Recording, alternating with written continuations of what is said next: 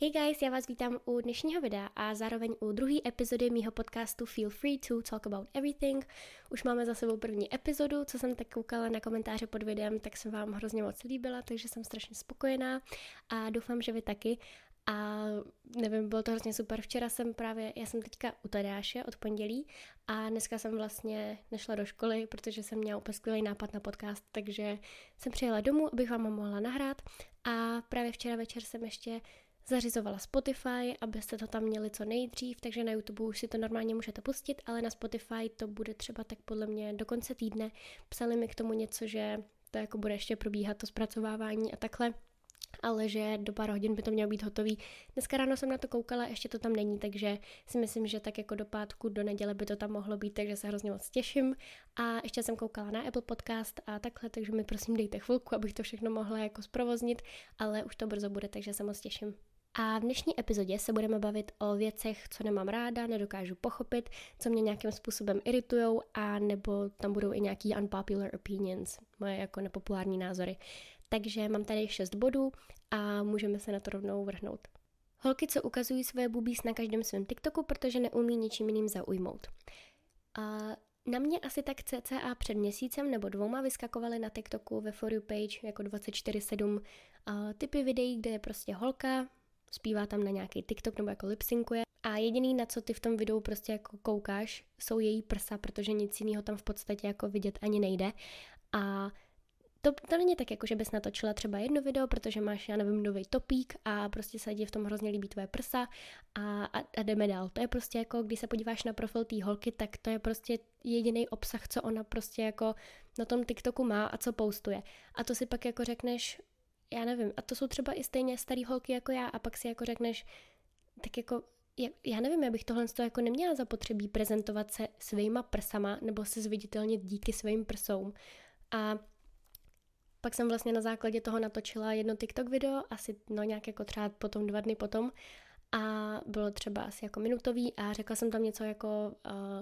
že jsem na sebe fakt pyšná, že jsem si tohle všechno jako vybudovala tím, jakou mám povahu, osobnost a tím, co vám jako natáčím a prezentuju na sociálních sítích a jaký pro vás vytvářím content a myslím si, že je takový jako docela jako hodnotnej a takový edukativní i v některých jako věcech a prostě jako, že jsem fakt ráda, že nemusím ukazovat své prsa, abych si vás nějakým způsobem udržela. A čekala jsem, že jako lidi budou mít stejný názor, ale prostě tolik holek, co mi tam napsalo, že jsem jako zakomplexovaná a že mám určitě strašně malinký prsa. Přitom to, že máš malinký prsa, neznamená, že musíš být zakomplexovaná a já si myslím, že malinký prsa fakt nemám, ale malinký prsa jsou taky hezký, takže jsem to vůbec nepochopila a vlastně jsem tam byla já ta špatná, co prostě je nespokojená se svým životem a jestli jako za to chci i medaily, že jsem jako nikdy neukázala prsa na TikToku a prostě nevím, vůbec to nikdo nepochopil, tak jsem to pak smazala, protože nikdo nepochopil to, jak jsem to myslela. A pak tam prostě holky i psali, tak když mám jako velký prsa, tak proč bych je jako nemohla ukázat. Ale prostě když má kluk velký péro, tak ho asi taky jako nevytáhne na TikToku, víš co, prostě to je úplně jako stupidní argument. A nevím, já bych třeba, prostě tohle to nechápu, když prostě holky prostě zaujmou, nebo umí zaujmout jenom svým tělem, ale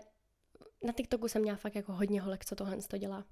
Lidi, co udělají pro fame, všechno plus berou každou spolupráci. A ten první bod, tak u toho jsem to myslela spíš tak, že jako lidi, co udělají všechno pro takový ten jako rychlej fame, což znamená, že tě buď třeba přesdílí někdo, kdo má nějakých třeba 300 000 na Instagramu, 600 000 na TikToku a prostě tímhle jako vyjedeš, že prostě jako ty jeho sledující přejdou k tobě, aniž bys jako něco udělala, něco si vybudovala a tohle to prostě nemám ráda, nebo prostě to nemám ráda.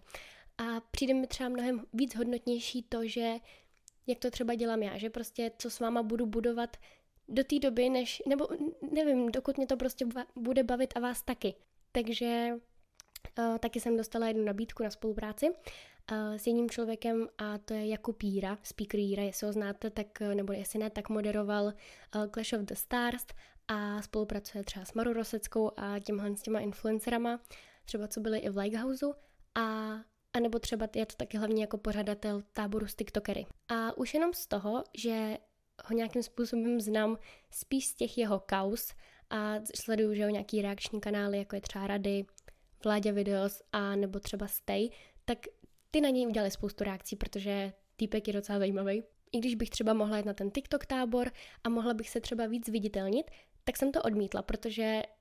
přesně pro ten důvod, já si to chci budovat sama a nechci pak prostě být taková ta, že jako lidi si řeknou, jo, to je ta, co byla na TikTok táboru. Ne, já prostě chci, aby si řekli, jo, to je ta, co točí ty girl talky a snaží se pomoct prostě svým fanouškům, odepisuje jim a je to prostě fajn holka. A fakt se snaží pomáhat a točí edukativní videa a točí vám podcasty a takhle, než aby si prostě řekli, jo, to je ta z TikToku, to je ta, co byla na TikTok táboře od speakera Jiry, prostě to fakt nechci. Takže si myslím, že tohle je mnohem víc takový jako hodnotnější si to vybudovat sám, než takhle tím jako rychlým fejmem, nebo jak to popsat. A pak tady mám jako lidi, co prostě berou každou spolupráci, tak to k tomu prostě patří, k tomu, když jako působíš na sociálních sítích, tak si tím třeba i vyděláváš, pokud jsou ty spolupráce jako placený, a nebo to můžou být třeba jenom jako barterový spolupráce, což znamená, že oni ti třeba pošlou nějaký produkt, nějaký balíček a ty to dáš pak třeba na stories, na TikTok a prostě se domluvíte.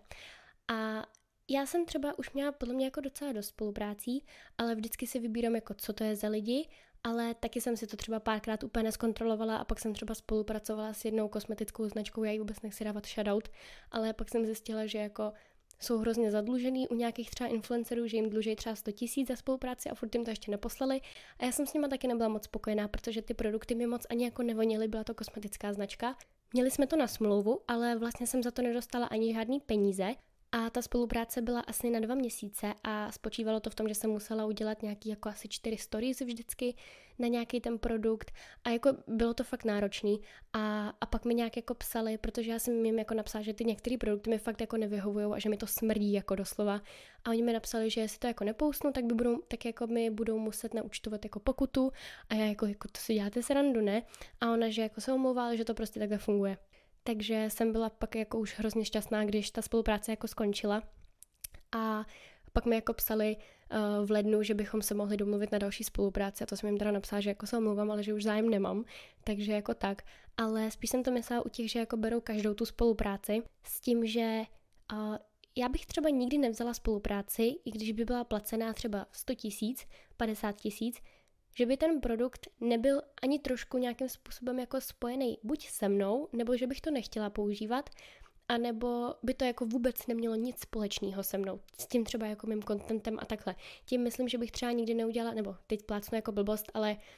nabídne ti nějaká firma spolupráci třeba, já nevím, na nějaký prostředky jako na čištění auta. Jak bych to jako já prezentovala. A tolik influencerů nebo lidí, co působí na sociálních sítích, co prostě tyhle spolupráce vezmou jenom z toho principu, že jako dostaneš 50 000. Jako jo, 50 000 to je hodně peněz a je to hezká částka, ale stojí ti to za to, aby si ze sebe udělala toho debila, že uděláš reklamu na nějaký čistící přípravky na auto, i když jako mě je 16 a točím edukativní videa o sexu, o vztazích a takovýhle věci, nebo o nějakých mých jako zkušenostech a točím vlogy, tak prostě nikdy bych to nevzala, protože byste mě pak měli za úplnýho debila. Další tady mám kluby, lidi, co tam chodí 24/7, se jenom ožrat, neumí si jinak užívat. Tak první bych rozebrala nějak ty kluby.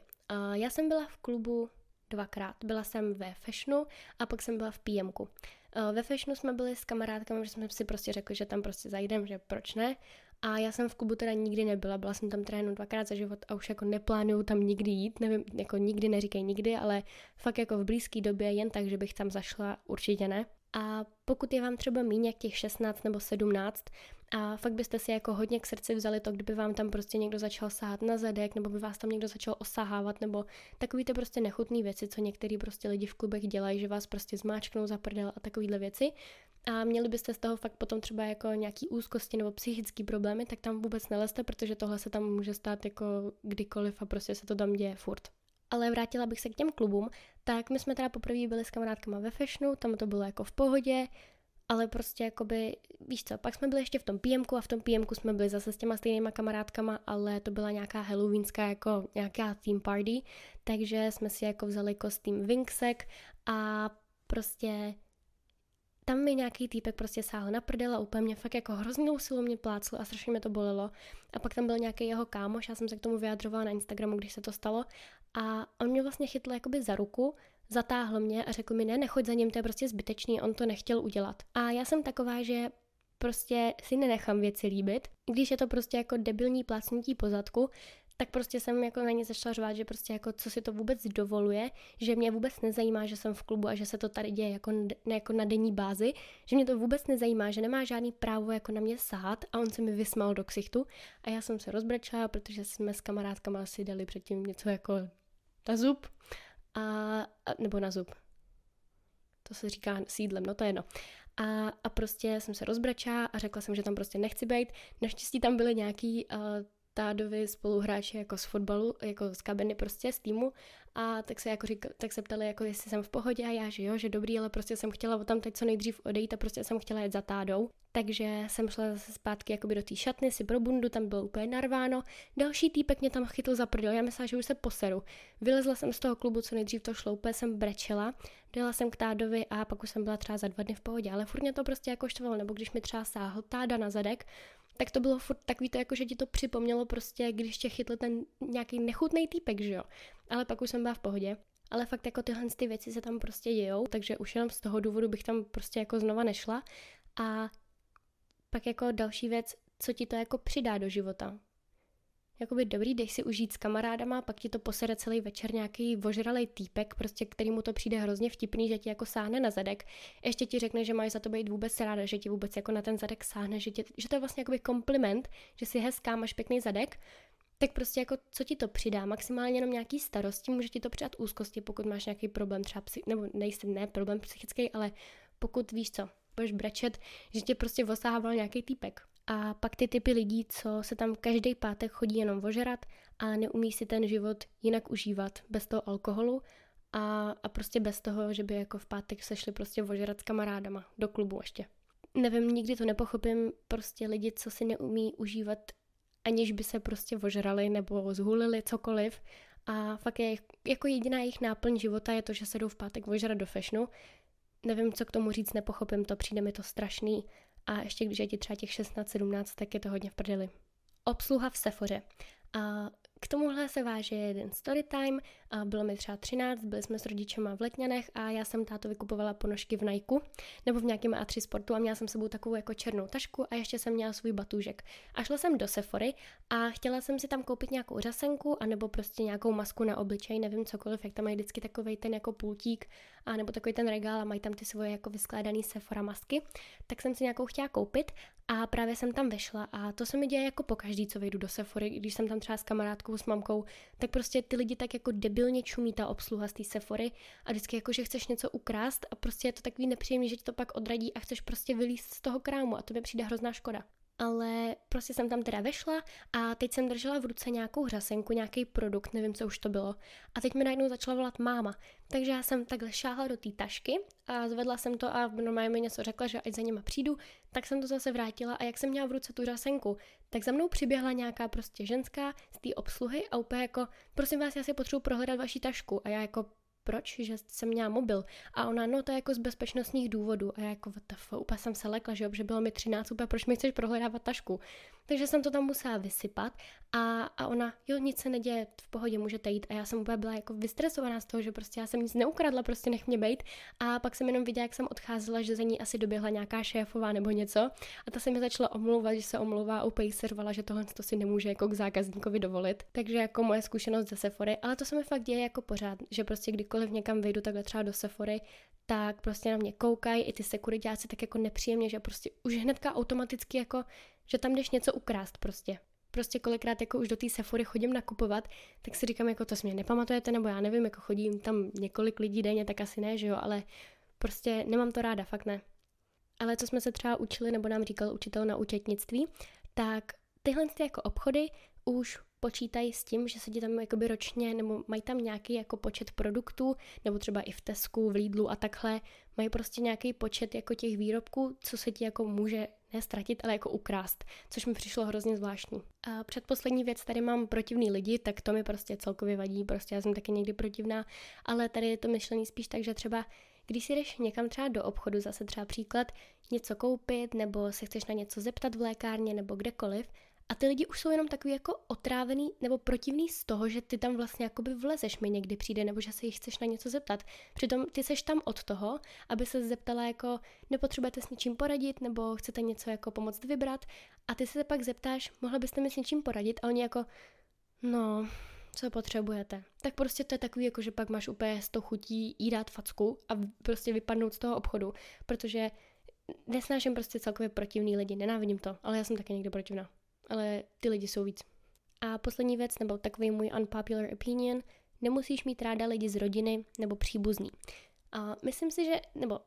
cokoliv, co se jako děje v tvý rodině za problémy, za nějaký konflikty a není to jako, myslím v té třeba, já nevím, jako tvý rodině máma, táta, ségra, brácha, nevím, takhle a ty. A děje se to třeba mezi tvojí babičkou a tvým dědou nebo tvýma rodičema a jejich rodičema, tak to prostě jakoby s tebou nemá nic společného. Protože, nebo nemusíš mít ráda svýho, já nevím, strejdu, protože jakoby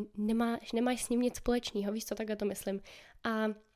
kolikrát ti za to rodiče třeba jako s proměnutím jebou, že prostě, ale tak pojedeme k babičce nebo pojedeme tamhle a ty prostě s ní nemáš dobrý vztah, tak to není jakoby, víš co, ty nemáš za úkol, nebo tvoje povinnost není mít ráda lidi jakoby z tvý rodiny, když to není taková ta jako úzká rodina, jako jsou tví rodiče a tvůj brácha třeba, nebo ségra, to je jedno, tvůj sourozenec, tak prostě si myslím, že jako nemusíš ty lidi mít ráda, protože ty s nimi jako nemáš vůbec nic společného. To je úplně stejné, jak kdybych prostě já měla třeba dceru a nutila bych jí mít jako ráda, nevím, mojí babičku nebo mojí mámu. To s ní nemá nic společného, to jakoby je to její rodina, jsou to její příbuzní, ale není to její máma, není to její táta, takže s nima nemusí mít jako dobrý vztah nebo s nima nemusí vycházet a když už se tam prostě dějou nějaký problémy, nějaký konflikty, tak tebe by to žádným způsobem nemělo prostě ovlivňovat. Nevím, jestli to bylo nějak jako pochopitelný, nebo jste mě nějak pochopili, ale nějak jsme se o tom bavili s kamarádkama, nevím, jestli jsem vám to jako úplně dobře předala, takže asi tak. To by bylo teda pro dnešní epizodu úplně všechno. Já jsem to točila asi 20krát, protože jsem se tam hrozně přeřekávala a přijde mi, že mluvím hrozně rychle, ale to se ještě sklidním, takže se omlouvám, ale budu se těšit zase na další videjko, příště bychom si mohli dát nějaký vlog